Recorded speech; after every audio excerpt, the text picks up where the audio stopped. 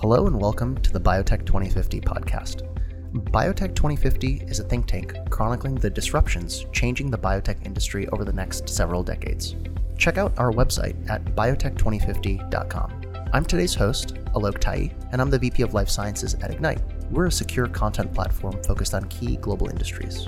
Hi, I'm Rahul Chaturvedi, the co-host of Biotech 2050 today. I'm also the founder and CEO of Clora. Clora is a two-sided tech marketplace where we're organizing and providing access to worldwide life sciences expertise in order to accelerate and de-risk the development of new therapeutics. I'm excited to welcome Sachin Chandran, Executive Director and Head of Pharmaceutical Sciences at Catabasis Pharmaceuticals.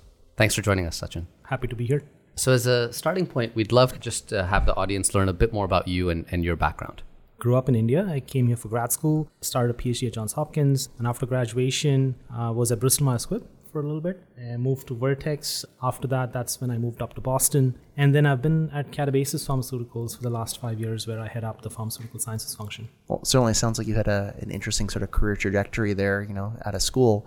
I know from our prior discussion, it sounds like there was some interesting things that came out of your graduate school work. Maybe it would be great if you could sort of give us a bit of a sense of what your graduate school experience was like, what happened with some of that technology. So maybe to follow up to that afterwards is give us a sense of what it's like to work at some of these companies, both big and experienced, as well as sort of young and emerging too. Right. When I started in graduate school, I was in the Department of Chemical Engineering, but my lab was at the School of Medicine, and my PI was a prostate cancer oncologist. Essentially, the goal, it's the standing joke in grad school, everybody starts off by thinking you want to cure cancer. And I remember he joking about it once, saying, yeah, you probably have come in thinking you want to cure cancer, right? So anyway, the bottom line is the problem statement was we've got this disease and how do we figure out a way to effectively treat it? And towards the end of my graduate life, came up with this new technology based on nanoparticle that was targeted to prostate cancer. And it was actually the founding technology for Bind Therapeutics, actually. So it was licensed to Bind, and it was interesting. I think I remember the idea came to me in the shower. So it was interesting, and I was happy that eventually a lot of the experiments I did in the lab translated on an industry level. It was very gratifying to see. In that circumstance there, that seems to be one of the dreams, I think, of every PhD student in an engineering discipline. Yeah, especially in Boston. Yeah, right? Absolutely, right? Especially being able to work, have an idea, be able to realize it, at least as a proof of concept in an academic laboratory, and then see it enter into the world, right? What was that like emotionally speaking, right? Not only doing the science, which I'm sure was fulfilling, but then sort of seeing real people, leverage real dollars to put in patients and such. It was a bit of a mixed experience in that, on the one hand, coming out of graduate school, and I came here on a visa. So this was essentially a great stepping stone, because on my green card application, I think it looked great, right? However, I think once the technology was, when I moved up to Boston and I could, things were moving for Bind, I think it was interesting because on the one hand, there was always that nagging sentiment, like, could life have been different, right? So it's great that eventually the technology was licensed and it moved forward and it went where it did. And, unfortunately it failed, but most drugs fail as we know. And I think what I learned from it is that, ideas can come from, any person at any stage in their career. And especially now that I'm in more of a managerial role, it's important that you give the freedom and the flexibility for idea generation to make sure that you can get good ideas from people. And out of curiosity, when you went from, let's say, grad school to big pharma, and then went from big pharma to big biotech, and now you're at a smaller biotech, what has your mindset been going from place to place, and what were you hoping to achieve with each move? Starting off in big pharma at Bristol Myers Squibb, I was in New Jersey. The group was very well established. Coming in from graduate school and moving into that role was actually it was very different from everything I'd done that far. I remember during the interview, one of the directors asking me what polymorph was, and I actually didn't know because I'd never encountered that term. I think I responded by saying, is it like an allotrope or something like that? So it started from a point where I didn't really know the specifics about how to do the job. But at the same time, I think what it presented was an incredible learning opportunity where I could step in and, I knew the things that I'd picked up in grad school, but I could essentially add to that pile by going through the paces of sort of pre-formulation and formulation development. BMS, the first 5 years, a lot of learning. It was almost like getting another degree, if you will. And then moving up to Vertex, actually moved for personal reasons because my wife moved up here for a postdoc. So, I made the move to Boston. And at Vertex, it was, you got to use some of the things you learned, but at the same time, the environment was very different. It was very challenging. It was very driven. And I think I saw a very different side of the business in that, the timelines were much shorter, and it put an enormous amount of responsibility on people and making sure that folks followed through and, you got the results that you wanted. So very results-driven organization, I think. Mm-hmm. And for, let's say, our younger listeners, or perhaps some older listeners that have been in big pharma for a while, do you have a perspective on, let's say out of grad school, is it better to go big pharma and then smaller companies, or the opposite, start in small biotech, do a bunch of different things, and then go up to big pharma? I think it really depends on the individual. For me, what really worked well is the fact that I started off at BMS and got to learn a lot of new things. Mm-hmm. Grad school is one of those places where you really learn from your failures. You go into the lab, you run your experiments. If your experiments fail, that's your cross to bear, right? Mm-hmm. A big pharma company, a lot of different programs, things happen, and you learn from them. You learn from everything. And that's, I think, what BMS gave me.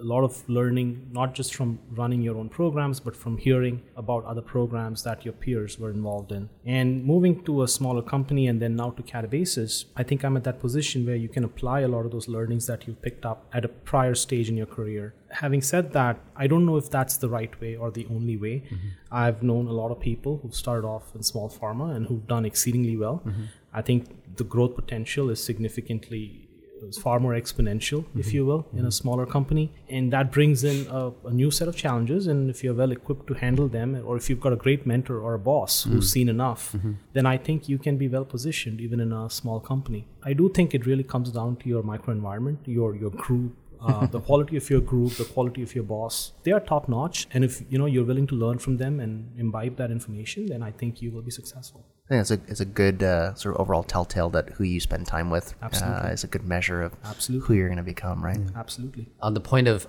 mentorship, so I know you were involved in some mentorship programs previously. Would love to hear your thoughts on what you think about mentorship in biotech generally compared to, let's say, big pharma, and to the point of, it is very much dependent on the tribe, but are there any things that come to mind that you think we should be doing differently or that you think biotech does particularly well? So in the bigger pharmaceutical companies versus smaller biotechs, I think that sometimes people forget that, especially as you move up the chain, the mentorship is a key part of your role. I think everybody means well, but the job catches up to you. And this is a bit of a general statement, but typically biopharma, biotech in Boston is a very high stress environment. And I think a lot of companies are trying to they're probably, staffed a little bit less than they need to be, perhaps. And the timelines are crunched up. So eventually, I think it leads to a situation where people are very focused on their own jobs and trying to get, their objectives met. And I think sometimes what gets lost in that a little bit is the mentorship aspect of the job. In terms of bigger companies, I think there is always the possibility. And I was lucky in that I did have a great first boss, and he was patient when I didn't know things. He didn't get upset. He basically sat me down and explained things to me. So I think people in every role can truly have the opportunity to mentor if they choose to. And I think it really comes down to the personality of the people involved and the culture that the organization is sort of established. Well, I think it brings up an interesting topic that as you think about not only mentorship, but also sort of team construction, right, in a company, a lot of its success is sort of built on that. When you think about an emerging biotech like Catabasis, with a phase 3 asset and 30 or so employees internally, I'm really curious how you think about that team construction, especially as you've gone from BMS to then Vertex to then Catabasis. What is sort of the key personalities and backgrounds that you think make a company like a Catabasis so potent, given that you have a phase 3 asset, but only 30 employees, an equivalent program at a large pharmaceutical company would have 10 times or require 10 times as many people. How does that sort of team construction and behavior work at a small company? I heard this term very recently, a force multiplier. I think it's well known in military jargon, but I think small companies need a lot of force multipliers within the organization. People who are A, multifaceted, and B, the energy to go and do a lot of different things. And I think one way Catabasis does it is we have a lot of very enthusiastic, committed, motivated people within the company who are committed, as I mentioned, but also who possess the abilities and skills to go out and do different things. And I think what that does for the company is that it affords the company the option to reduce your overhead, if you will, right? And I think in general, that as an idea, I think it helps because companies can then be more nimble. So I can give you my own example in that I go out and represent Catabasis at a lot of patient advocacy events. And that is not something that would have happened if I were at a big company, right? I'm in product development and patient advocacy is so far removed that, they're two different silos, if you will, right? So a lot of those silos don't exist. In a smaller place, you communicate openly between these teams. There is a need, you step in to fill that need, and you help Catabasis with the need. Even though we are such a small company, I think we are one of the most well-attended companies in the Duchenne muscular dystrophy space, which is where our drugs in phase 3.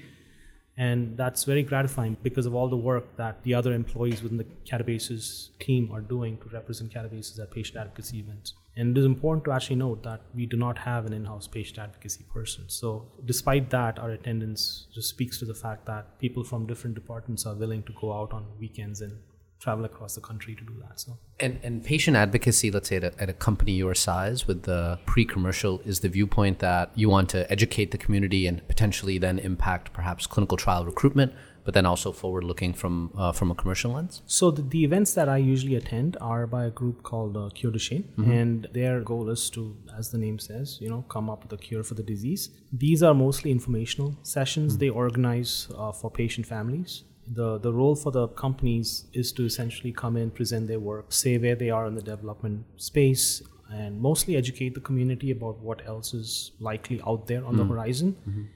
And importantly, it's about connecting with the community, making sure you hear the stories that you can bring back to Catabasis. One that particularly I think resonated was when I was in Salt Lake City and a family that actually had to travel from Boise all the way to Salt Lake. It was a 5-hour drive or something. I mean, it makes you realize the work you do is so important, and you eventually, if your drug works, then you want to make sure that you want to get it to everyone who's affected so they can potentially benefit from it. So it's quite unique for a company your size to have, patient advocacy program. And I think it's really important that companies that end up having, disproportionate success based on their size, oftentimes, are keeping the purpose behind what they're doing very close to heart. All right, so now that we sort of think about force multipliers and personnel inside Catabasis, one of the interesting things that we've been seeing is that as this new class of emerging biotech grows, for every one scientist or personnel you have inside, you have 5 to 10 externally across your distributed network of collaborators. That could be at a clinical site or a contract manufacturing site, etc. Would love to just hear a little bit of your perspective and your strategy around thinking about that distributed network of maybe CMOs or CDMOs, since you're in Pharm Sci. How has that sort of changed how drugs are developed in that new mode? For one, I think over the last couple of years, there's been a lot of consolidation in the CDMO space. Having said that, I think for a small company, this is obviously very basic, but it is very important to identify the right CDMO to work with.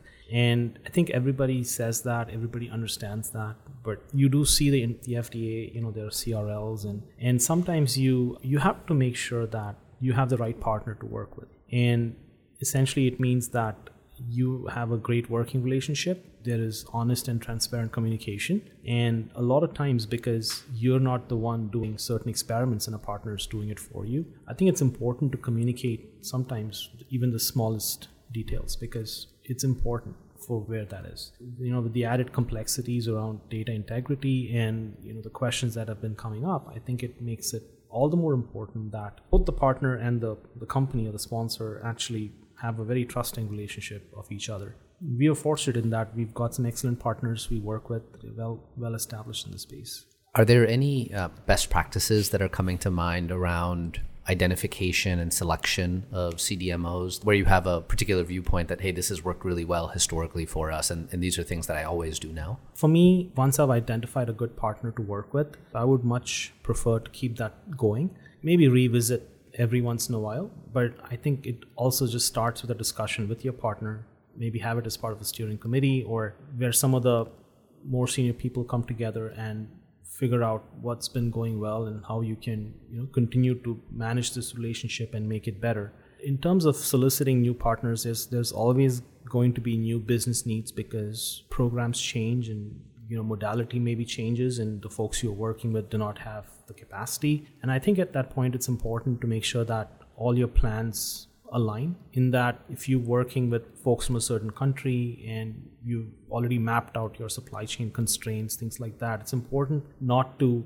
essentially complicate it by perhaps going outside of the country you've been working, so that you have to reinvent the wheel and go back and learn new things, right? In a small organization, I think it's important that once you hit your stride, you continue to stay in it and try not try to break it, because I think it takes an enormous amount of energy to get you back in stride, and a lot of us just don't have that sort of bandwidth. I mean, you would rather just do things than put yourself on the path of doing things, if you know what I mean. So, well, I think the opportunity that this new distributed approach to drug development offers, I think, is aspects of agility, the ability to access new types of capabilities on demand, right? Certain potential financial flexibility, right? Variable versus fixed costs, etc. But I think as we've started to see as of late, there's been a set of challenges in terms of the global supply chain that come about because of geographic challenges or even health-related issues, right? Mm-hmm. Like the coronavirus. I'm just curious, at a strategic level, as you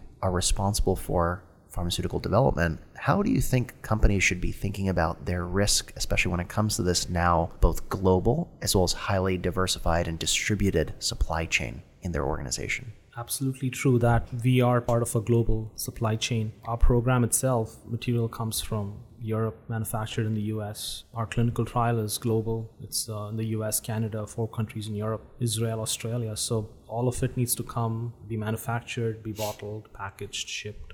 And global supply chain always has complexities. And there's always going to be something on the horizon that could make life very difficult for you. And I believe people will go through sort of this risk analysis and ensure that their supply chain is watertight, and you prepare yourself for eventualities. But if you get these sort of perfect storm events, that can really put a major dent in your plans, right? So when things like this happen, I think you get that dose of reality in that your best laid plans, if you will, and it essentially reinforces the view that not only do you need to have a supply chain that's well established, but you need to build in enough contingencies to ensure that you can have an uninterrupted supply, especially for the phase where we are in, where we're running a phase 3 trial. So a lot of our boys will actually go on an open label even before the trial is complete, right? Mm-hmm. So it's important to make sure that that supply chain is preserved, so that we can continue to essentially deliver material to them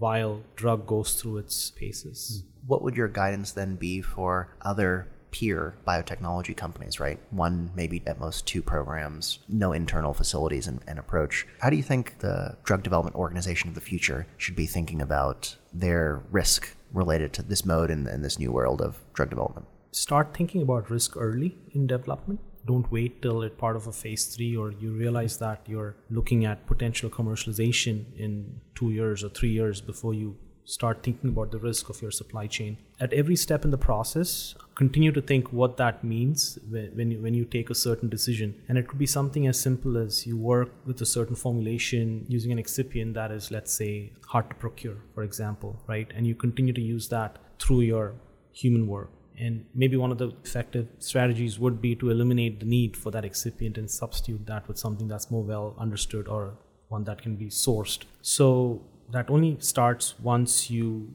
effectively start thinking about it from the very beginning, and to start thinking what your entire supply chain, what your product looks like in a global marketplace 6 or 7 or 8 years from where you are right now.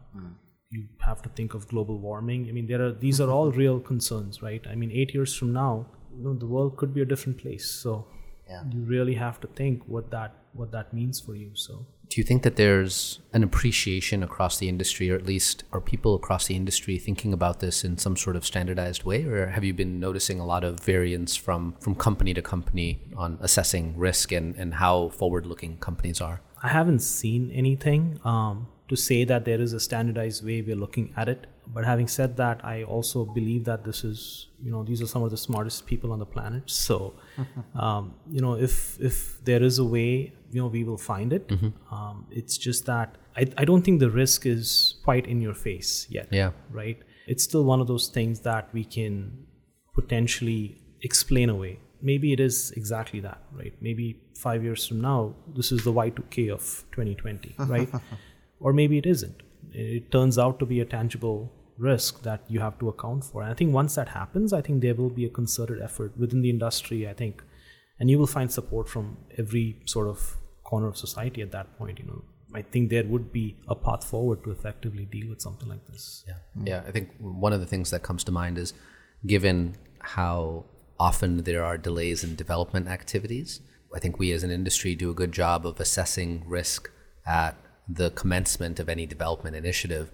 But when it goes from a clinical trial taking 2 years to 5 years and 6 years, have we really been strategic about thinking about, all right, well, how has risk changed during that time period? Correct. One of the most recent events that I feel like has triggered some of these more tectonic changes in perspective has been the hurricanes in Puerto Rico. A lot of companies, especially in the biologic space, have manufacturing facilities in Puerto Rico, and then all of a sudden, some unforeseen event makes it very difficult for them not only to support their employees, much less, keep the flow of medicines, right, ongoing. And so I could see, I agree with you that the industry is one that when a problem exists, moves heaven and earth to solve it, but also at the same time, with the same breath, is reluctant to plan for the future. Has that been your experience? I think the good thing about being at a small biotech is that, 10 years is a long time for small biotech companies, especially one that's founded 10, 12 years ago, right? So I think the world view of the future is very different at a small biotech than it is at a large pharmaceutical company. And I don't necessarily know if having a 10-year view necessarily makes you better prepared to handle it, but thinking about it is obviously the first step in the process. So putting thought into something and arriving at strategies, I guess, is always a good thing. Typically the first place you start. So, well, Sachin, really appreciate you sort of being on the podcast today. I think we really covered off a lot of really exciting things that I think different parts of our audience are really going to find exciting, whether it be advice on career paths and trajectories, along with thinking about the future of supply chain and manufacturing in the pharmaceutical world. Thank you so much for being here, and looking forward to having you on once your NDA gets accepted and you guys start going commercial. Thanks for having me. Thanks, Sachin. Thank you for listening to this episode of Biotech 2050. This episode is hosted by me, Rahul Chaturvedi, and Alok Tai. It's produced by Jean Merlane, edited and mixed by Megan Lovering. If you enjoyed this episode of Biotech 2050, please subscribe to our podcast and leave us a review. Also follow us on Twitter and Instagram at Biotech 2050 Pod. Again, that's Biotech 2050 POD. Until next time.